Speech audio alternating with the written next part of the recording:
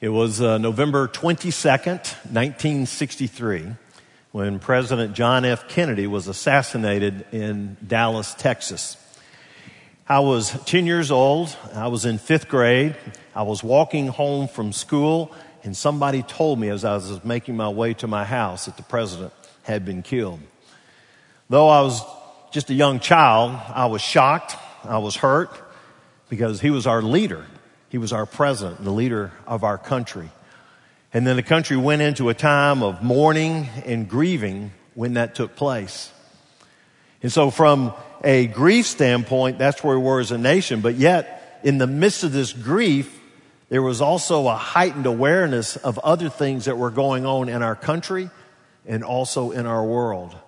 In our country, the civil rights movement was increasing. And as the civil rights movement increased, there was tension and there was violence that was happening throughout the country. Internationally, the United States and Russia were in the Cold War, and it was escalating as each one was looking to have influence in the world, and each one was even looking to control parts of the world. And so there was some fear that was with that. And then there was the talk about this small country in Southeast Asia by the name of South Vietnam, that some things were happening there and American involvement was on the increase. And so it was a time in 1963 of where there was some fear, there was some anxiety, and there was some uncertainty.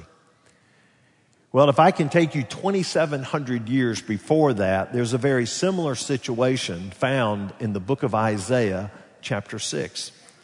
If you looked in chapter 6 and you look at the very first verse, it starts out with this, and it says, in the year that King Uzziah died. King Uzziah was a very popular king. He had ruled in Judah for 52 years. And just to remind you that Israel was one, and then they split, and they became two. And there was Israel, which was 10 tribes in the north, and there was Judah, which was 2 tribes in the south. And King Uzziah was the king over Judah.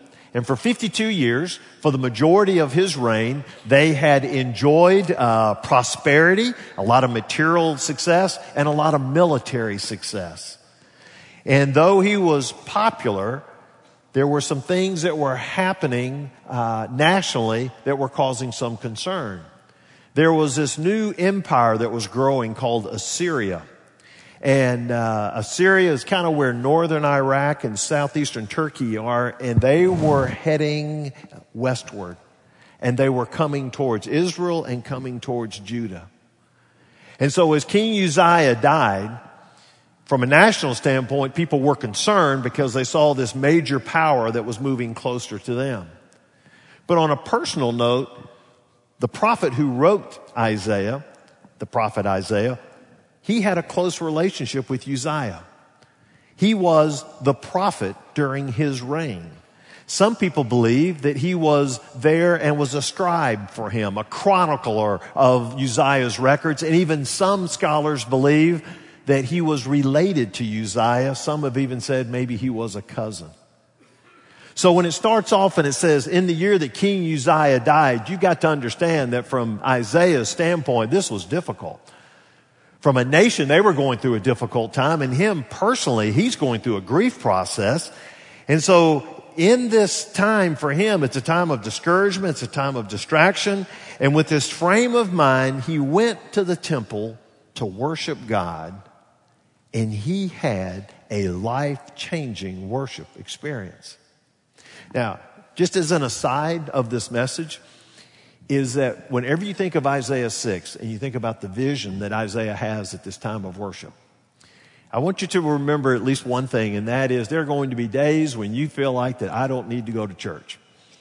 Either I'm distracted or I'm upset or whatever, and I probably wouldn't get anything out of it anyway. Use this story as a reminder that it's always a good time to come to worship God. Because it may be in some of your lowest moments or maybe some of your most confused moments that God will show up in a mighty way. And that's what he did with Isaiah. These were tough times, but he comes into the temple and he has a life life-changing worship experience. So what does it look like? Well, I want to give you a couple of things out of this account that it can help us to see what a life-changing worship experience is. Number one is God's person is revealed. God's person is revealed. In chapter 6, he says, I saw the Lord sitting upon a throne, high and lifted up, and the train of his robe filled the temple. And above him stood the seraphim, and each had 6 wings. With 2 he covered his face, and with 2 he covered his feet, and with 2 he flew. And one called to another and said, Holy, holy, holy is the Lord of hosts. The whole earth is full of his glory. And the foundations of the threshold shook at the voice of him who called, and the house was filled with smoke. And I said, Woe is me, for I am lost, for I am a man of unclean lips, and I dwell in the midst of a people of unclean lips, for my eyes have seen the King, the Lord of hosts. Then one of the seraphim flew to me, having in his hand a burning coal that he had taken with tongs from the altar. And he touched my mouth, and he said, Behold, this has touched your lips. Your guilt is taken away, and your sin is atoned for. And I heard the voice of the Lord saying, Whom shall I send? Who will go for us? And then I said, Here am I, send me. Isaiah enters into the temple, and when he does, he has a vision. And he has a vision that takes him almost out of the temple and into the throne room of heaven. And he's there, and he's in the midst of God. And when he describes it in here, he describes 3 things that he looks at when he sees God. First of all, he sees God's position. He says that I saw the Lord sitting upon a throne, high and lifted up.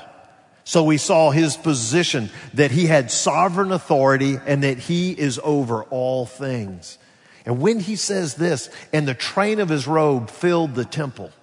The train of his robe filled the temple. During that day, the train of a ruler's robe would measure their status, the hem of their robe or the train of their robe. And when he described this, he said, the train of his robe filled the temple.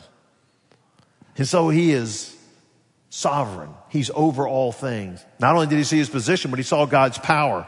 Because when he looked at his power, he is towering above all earthly powers. He is above all. But then also you'll see God's praise. So you see his position, you see his power, but you see his praise. Because these angelic beings, the seraphim, they were praising him, saying, Holy, holy, holy. And holiness is the essence of God's nature. Holiness is the essence of his nature. And so in this vision that he has, in the midst of looking there and seeing the Lord high and lifted up, you are then drawn to these seraphim. And seraphim are angelic beings. In fact, it means burning ones, literally. And these angelic beings have 6 wings. And with these 6 wings, it says that they covered 2 of the wings, they covered their face, which shows awe and reverence for God. 2 of them covered their feet, which shows humility. And 2 of them were flying, which showed that they were ready for service. Just that section right there speaks volumes to you. How should we approach God? Man, same thing. There should be an awe and a reverence when we come into his presence. At the same time, there should be humility that we have. But on the other hand, we're ready to serve and say, God, whatever it is you want me to do, I will do. And so what these were doing is it says that they were calling one to another. And it says that the seraphim were calling one to another. The Hebrew phrase that actually means this cried to this. That means they cried to each other with alternate responses. And they were saying, Holy, holy, holy. So it would be like the seraphim over here would go, Holy, holy, holy. Then the seraphim over here would answer back and go, Holy, holy, holy. And I see some of you can't picture that, so let me put it in your terms that you can understand. If you went to an Alabama football game or an Auburn football game, there would be times in the game to where the cheerleaders would be out there and they would get one side of the stadium and they go, Alabama, Alabama. Or at Auburn, they go, Auburn Tigers, Auburn Tigers. Well, we got that from the seraphim. That's where we picked this up. Because what they would do is they were going like, holy, holy, holy. And they're going, holy, holy, holy, holy, holy, holy, Lord of hosts, Lord of hosts. Then they come down and say, the whole earth is full of his glory. The whole earth is full of his glory. It's going back and forth. And this is antiphonal cacophony of sound that is just surrounding this. And so in the midst of this, he's standing there and he's hearing all of this that's happening. And when they are saying, holy, holy, holy, in Hebrew, that means it's a superlative. And that means we're saying this 3 times because we are saying it's the holiest of the holy. God is completely, totally, absolutely the holiest of the holy. Holiness is the essence of his nature. He is completely separated from anything that's profane or sinful. And it's interesting because when you look at the Bible, no other attribute of God is praised like this.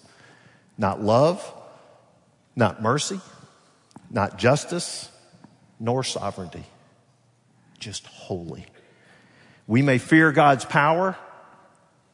We may admire his wisdom. But his holiness, we cannot even imagine. He is an incomprehensible fullness of purity. And as he stood into his midst, in verse 4, it says, and the foundations of the threshold shook at the voice of him who called, and the house was filled with smoke. Their voices were so loud that all of a sudden the whole place began to shake. And it says like the doorposts and the thresholds began to shake, and then the cloud began to fill up into the temple. Now, back in Solomon's day, when they built the temple, after it was built, it says that God entered into that, and it was like a cloud, like smoke, and it was so thick they couldn't even walk in there. And so he's in the midst of this smoke, this cloud. He's in the midst, and he's right there with God in this temple.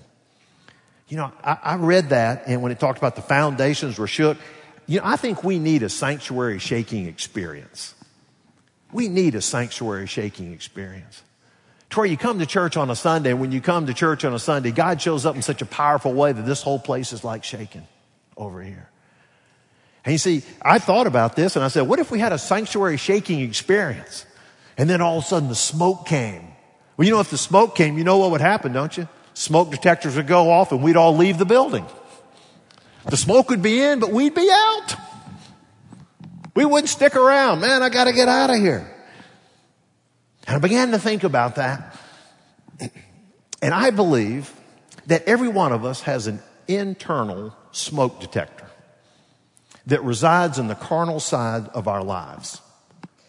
And then when God's Spirit begins to move, and it may be in a worship service, it may be in a Bible study, but when God's Spirit begins to move, this smoke detector goes off as a warning device, and it says, hey, where there's smoke, there's fire. And our carnal side senses this movement of God's presence, and before you know it, the fire of the Holy Spirit could fall and could consume my life. So I better escape now, lest God get a hold of my life and jettison me out of my comfortable cultural Christianity and take me down the path of self-denial. And just as you get to the edge of allowing God to do something incredible in your life, it's like this warning goes off and says, no, you're a little bit too comfortable where you are right now. Don't fall for the Holy Spirit coming in and filling your life. He's going to take you down a path of sacrifice and self-denial. You don't want to go there. Abort, get out of there, do something else, turn on the TV, read something else, get out of here. And we stay away from it. And see, a sanctuary shaking experience, when that happens, one of the first steps that you got to make is you got to stay there and let God's Spirit speak to you. And that's what Isaiah did. And I'm thankful he did. He didn't run from it. He stayed right there. And when he stayed there, and he stayed with that experience, he stayed there long enough to see the holiness of God, and his life was never the same. Because that took you to the second point, and that is that sin's presence is realized. Sin's presence is realized. And when he saw the person of God, and he saw the holiness of God, and saw that face to face, all of a sudden his sinful presence was realized. It says right here in verse 5, and I said, woe is me, for I am lost. I am a man of unclean lips. Woe is me. Listen, when we see God's holiness, it gives us a new self-awareness of our sins. When we see God's holiness, it gives us a new self-awareness of our sins.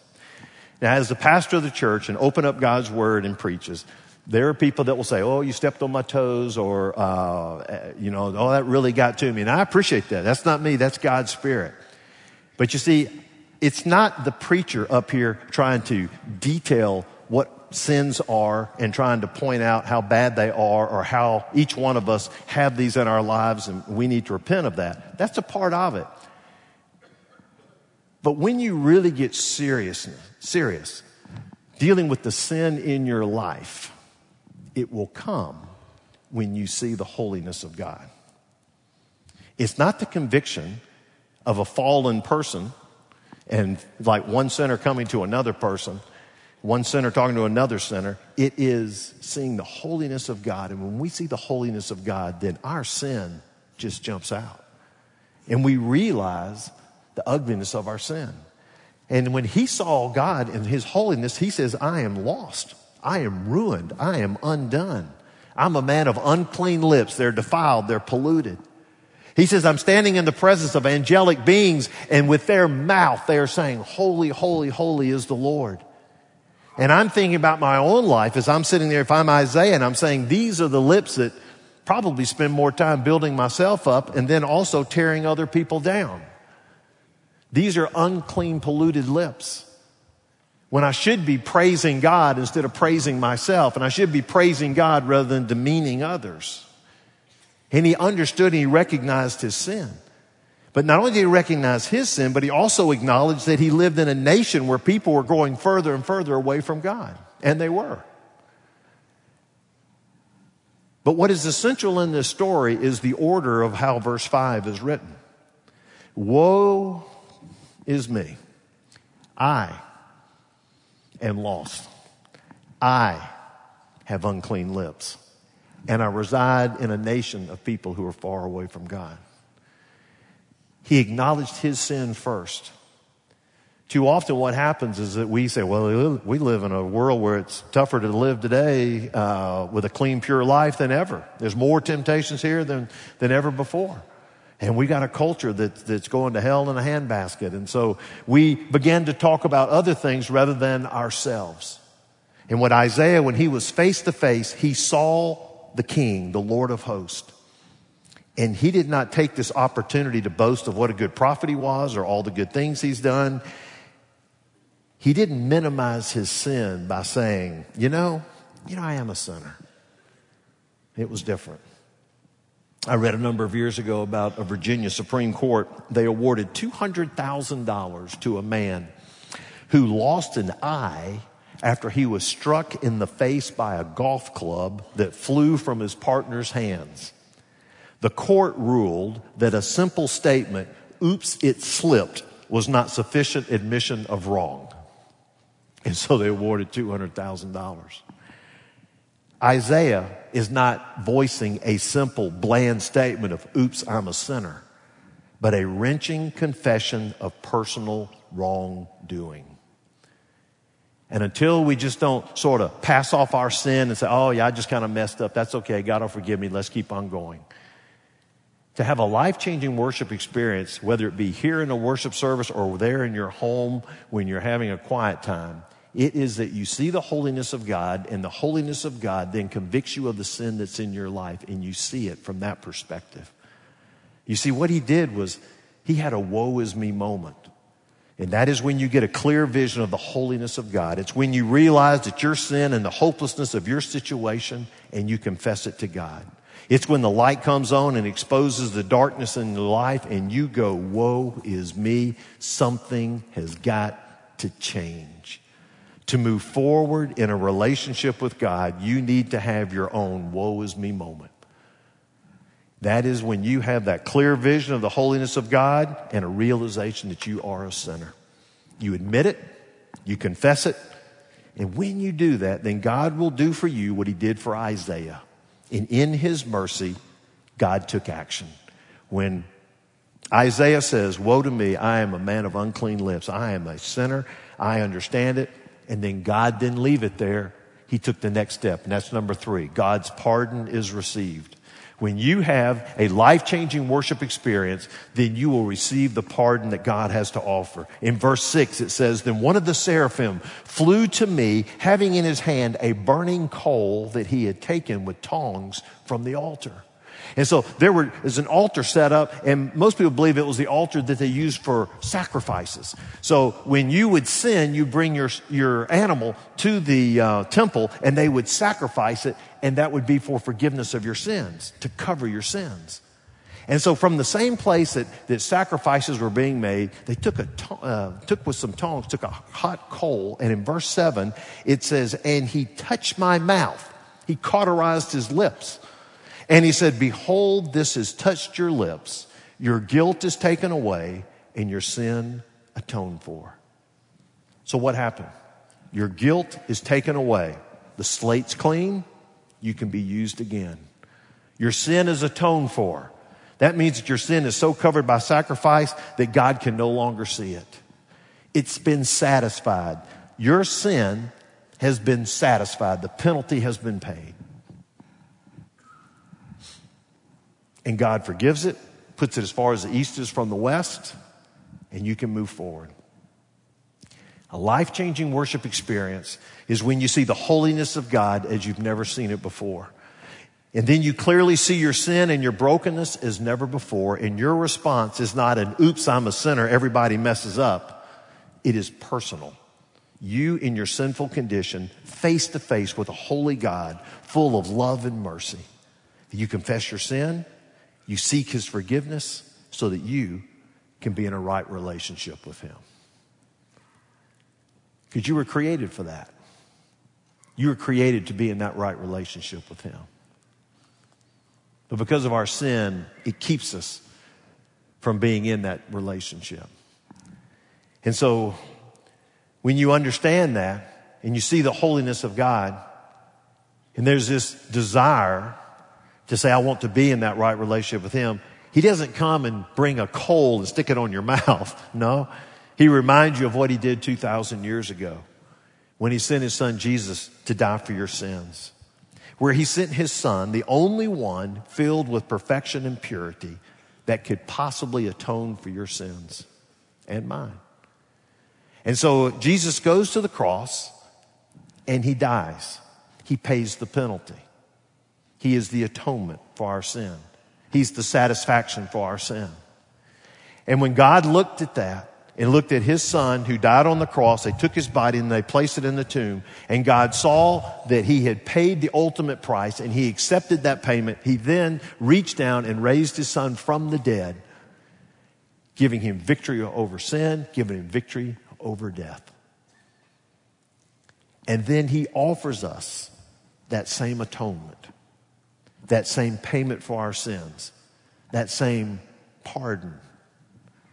And he places it in such a way that it's a grace gift, that he wants to place it out there and said, if you will accept it, then you will be forgiven of your sins. You will come into a right relationship with God. You can live for him while you're here on earth. And then when you die, you'll spend eternity with him in heaven. He says, I've laid it all out there. And he's done that. But then he's waiting on your response.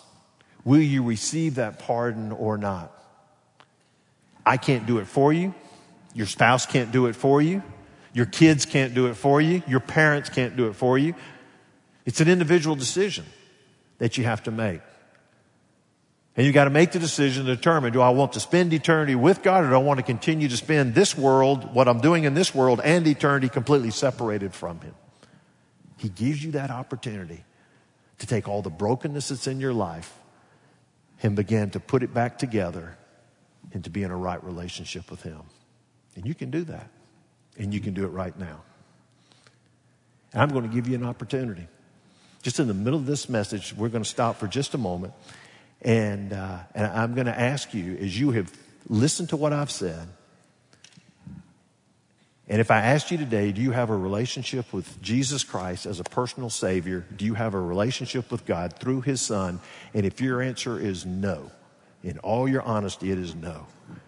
And yet you've understood today, as you've heard about this holiness of God and where sin has you, and you're ready to cross over that bridge and come in a relationship with God, to have your life radically changed for now and for eternity, I want to give you that opportunity. I want everyone to bow their heads, close their eyes for just a moment.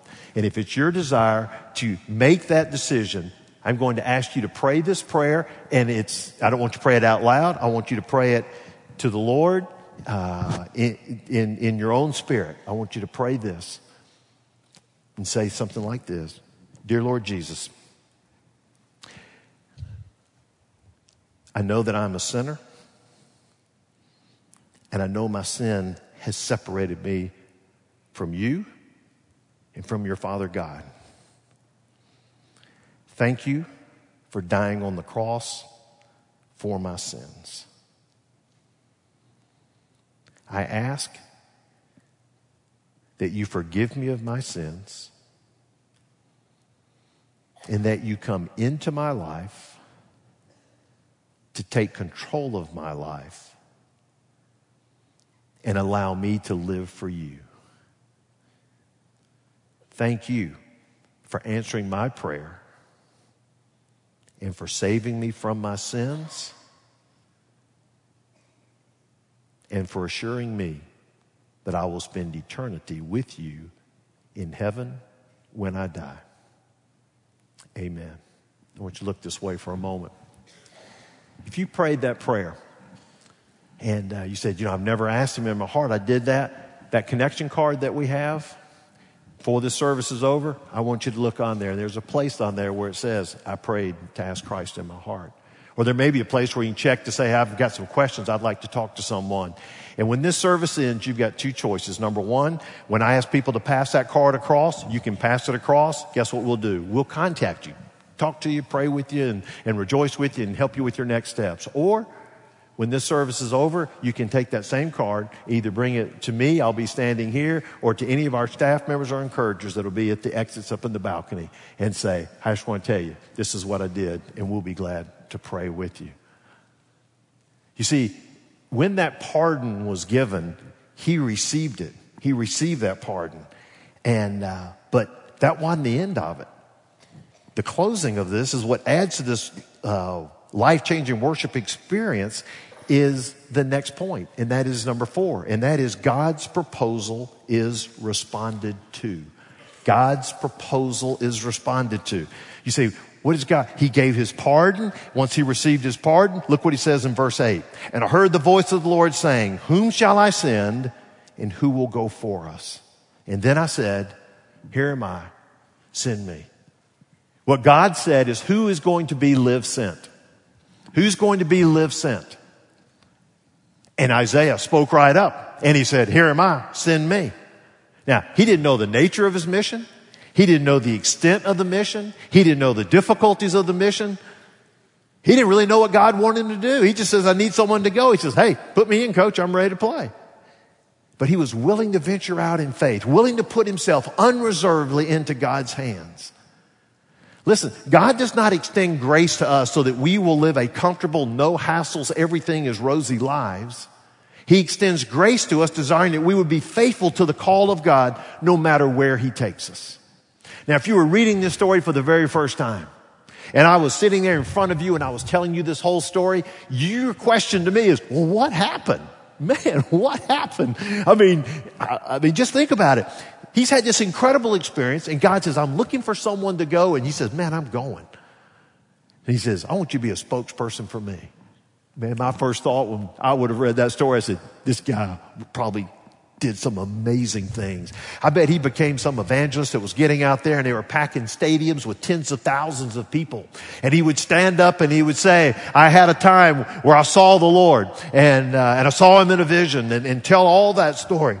And as he tells that story, and he gives this invitation, thousands upon thousands of people are coming to make decisions for Christ. And Isaiah is just getting after it. I mean, he's preaching strong. Crowds are coming. They're responding to the message like never before. In my mind, I was thinking, Billy Graham, if y'all remember, when Billy Graham would do crusades, and if he was in a church or a stadium, he'd offer the invitation, say, come, and he'd look up there to the top, and from the upper deck or from the balcony. You come, the buses will wait. He always would tell you, the buses will wait. The buses will wait. I think Isaiah would have said, you come from the balcony. The chariots will wait. The chariots will wait. Don't worry about it. You come. You make your decision now. And people by the throngs are coming, making decisions for Christ. Incredible. That's not what happened. No. Okay, he says, send me. He said, man, I'm ready. Send me. I'm ready to go. Look at verse 9. In verse 9, and God said, go and say to this people, keep on hearing, but do not understand. Keep on seeing, but do not perceive. Make the heart of this people dull and their ears heavy and blind their eyes, lest they see with their eyes and hear with their ears and understand with their hearts and turn and be healed. He said, you're going to preach the message I give you and you're not going to have any results. The people that are hard-hearted, they're going to get even harder. The people that are blind in their eye, they're going to get even blinder. When you preach the message of truth, the people are going to fight it. They are so obstinately bent on iniquity that they're not going to believe these words. And you know what, Isaiah? They're not going to give you any regard. In essence, God is saying he's going to give the people over to their hardness of hearts. And God is saying, I want you to preach the message. And as the people continue to turn their hearts against you, there's going to be a moment where I'm just going to lift up my hands and say, I'm just giving them over to their hardness of hearts. That's your ministry. For years, you'll be preaching an unpopular message and you will not be getting responses that you would want. You will not be seeing the big crowds coming. You're going to have people, they're going to attack you and they're not going to respond to your message at all. Well, Isaiah did ask a question and then he said, how long, O Lord? You know, if I'm Isaiah, I'm kind of saying, is this like my first few years? And then everything's going to kick in and we're going to see that. He says, until the cities lie waste without inhabitant and houses without people and the land is a desolate waste. And the Lord removes people far away and the forsaken places are many in the midst of the land. What he's saying is that someone's going to come, they're going to take over. And they're going to take over Judah. And when they take over Judah, they're going to take the best and the brightest and they're going to spread you out all over this kingdom, all over the world. And this land is going to be desolate and will be barren. That's how long you will be sharing this message. Jeez. But, verse 13. And the Lord, and it says in verse 13, and though a tenth remain in it, there's a remnant. So there's a little bit of hope. It will be burned again. Oh my gosh. So there's going to be this remnant, but then they're going to be invaded again. And they're going to be invaded again, and there's going to be desolation, and there's going to be burning, and there's going to be destruction. But then God gives him a glimmer of hope.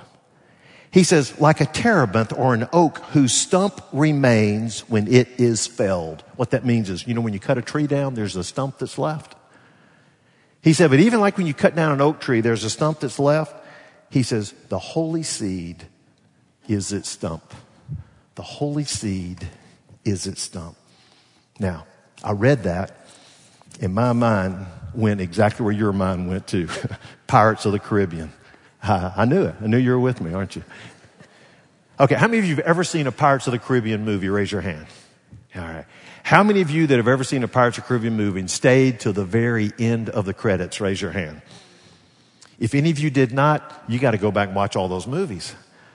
You know what happens on a Pirates of the Caribbean movie? Pirates of the Caribbean movie, the movie ends and all of a sudden you're kind of left there and then the credits start rolling and you go on and on and on and on and on. And if you're one of those lucky people that stay in the theater, all of a sudden that last credit comes up and something comes up on the screen. And for about 30 seconds, there's another scene. It's like this. God told him everything, man, it's going to be bad. People aren't going to respond, all this stuff. And then all of a sudden, he's sitting there watching the credits and he's getting ready to leave the temple. And all of a sudden, the screen comes up and the camera has got a picture of this desolate land. And then it begins to come in closer and closer. And you begin to see charred and torn down trees and things. And then the camera focuses in, and it's zeroing in, and it's coming close to this one stump. And it's a stump where the tree has been knocked down and has been burned. And as you look at the stump, all of a sudden, this green sprout begins to come up from the stump. Screen goes black. Lights come on in the theater. And you sit there, and you're looking around at the people around you. You start nodding, you start smiling, and you know what you say? There's a sequel. Yeah, baby, there's a sequel. And you get jacked up because there's a sequel to the movie. And you're walking out of the theater humming the song. Dun, dun, dun, dun, dun, dun, dun, dun, dun, dun, dun, dun, dun, dun, dun. And it's in your blood and you're fired up. And you begin to tell other people about, hey, this is going to come out probably next Christmas. Who knows when? But there's a sequel. And you begin to have this anticipation. And so out of all the bad news that he's got, he closes it by saying, and the holy seed is the stump. That means that these generations have been promised of Abraham. They're going to continue. And then there's going to be this messianic seed that's going to be there. Listen, it's the same thing I told y'all back in Genesis. It's still going to happen. In Isaiah, no matter how difficult it gets, you need to know that I am faithful and there is a seed. Isaiah, I'm not calling you to success in the world's eyes. I'm calling you to faithfulness. And Isaiah says, here I am, send me. So what does it look like for us to respond to God's call? To be live sent. Well, I want to call your attention to the screen. And I want you to see the story of one of our members, family, here at Shades Mountain Baptist Church, that are responding to God's call to what it means to be live sent. Watch this.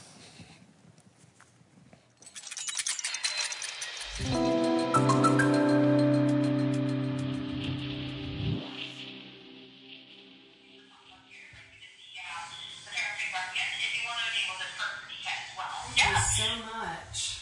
You've been a tremendous help. You too. Oh, if you have any issues with the iCloud after this, don't hesitate to reach out to me, okay? Okay, I sure will. We met at my work.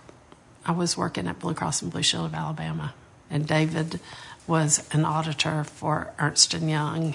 We always, as a department, took breaks together, and he would kind of stay back and hold the door for me, and then, I'm like, but he was real quiet. I mean, he is a quiet person. And then one day I was having a really bad day at work, and I said to myself, if that auditor is there today, I'm going to ask him to lunch.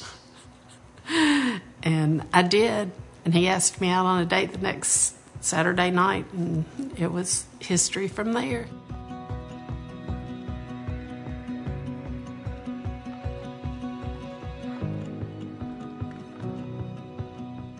We moved to Nashville in 2008, came back to Birmingham in 2013. And really thought that was where we were going to be for the rest of David's career. Very happy here, very comfortable here. Sarah's been settled in school at Briarwood now for 4 years, doing really well. This is home for us. I mean, Birmingham practically is home. I grew up in Montgomery, but have lived a lot of my adult life in Birmingham. So kind of fast forward to where we are now, 2017, and late last fall had an opportunity to come up, and frankly didn't have, can't say that I had great interest in leaving Birmingham. Just turned out to be in Columbus, Ohio, but it was back in healthcare services where I've spent the vast majority of my career. And I'm like, looking at him like, Columbus, Ohio. I don't like cold weather. I've never lived north of Tennessee. I'm an Alabama fan, and God wants to put us in the middle of Buckeye country? I'm like, really? He's got a sense of humor. We prayed about it. Family visited Columbus during the holiday. Still, wasn't convinced that's really what we should do. We were trying to figure out, is this the thing for us to do? We've got a 12-year-old now. How is that going to impact her?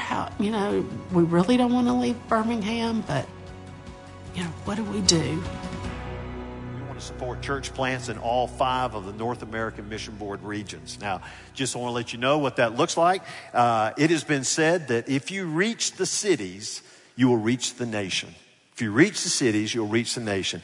83% of our population now lives in metropolitan areas.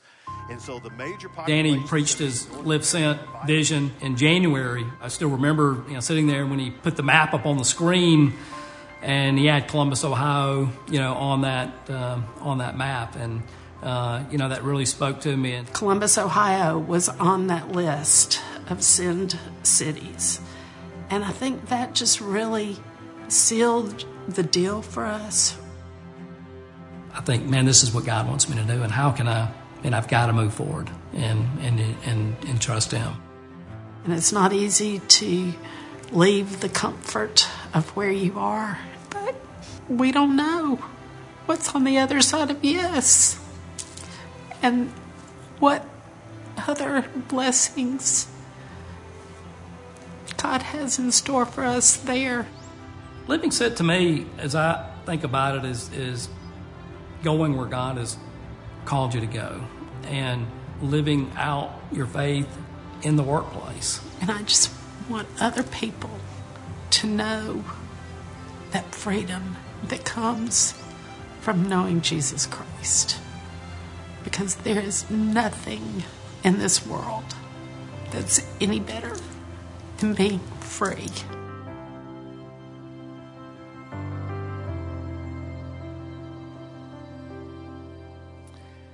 The rest of that story is that following that message, and as they came by and talked to me, they wanted to be there to help with the North American Mission Board when they're planting churches in one of those send cities. And so in Columbus, Ohio, they contacted the church planting catalyst over there. They've been in discussions with him, and the way that God works is the exact same area of that city that they are planning to move is the exact same area they're getting ready to plant a church. And they are contacting the church planter, and they will be amazing members that can join with them. And so David and Mary Ellen, where are y'all right now? I'm just going to ask you, just stand up where you are and find out where you are. I know you're here today. Somebody's got to wave to me, see where they are. The balcony folks. Give them a big hand. All right.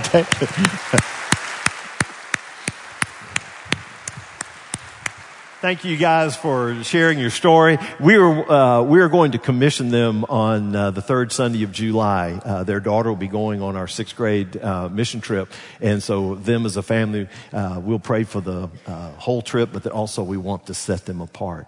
But I love her statement, we don't know what's on the other side of yes. That is great. We don't know what's on the other side of yes. What God asks for is faithfulness. And for us to say, God, we'll go where you want us to go, do what you want us to do. And so when you have a life-changing worship experience with God, it is when you see His person and you recognize His holiness. And then at that same time, you realize the sin that's in your own life. And as you ask for forgiveness and confess that, then God provides that pardon and that forgiveness. But then there's also that next step, that proposal of, hey, I want you to follow me. And it may be moving to another city, moving to another country. It may be using you right where you are, wherever your work is, wherever your school is, and say, yes, Lord, I want to be used by you right there. Let me lead us in a word of prayer. Heavenly Father, I thank you that you are a God who reveals Himself to us, and that your desire is for us to be able to see your holiness, see our sinfulness, and make our commitment to you. I pray you'll guide us and lead us. Help us as each one of us during these closing moments of this service come face to face with you to make our decisions. For it is in Jesus' name we pray. Amen.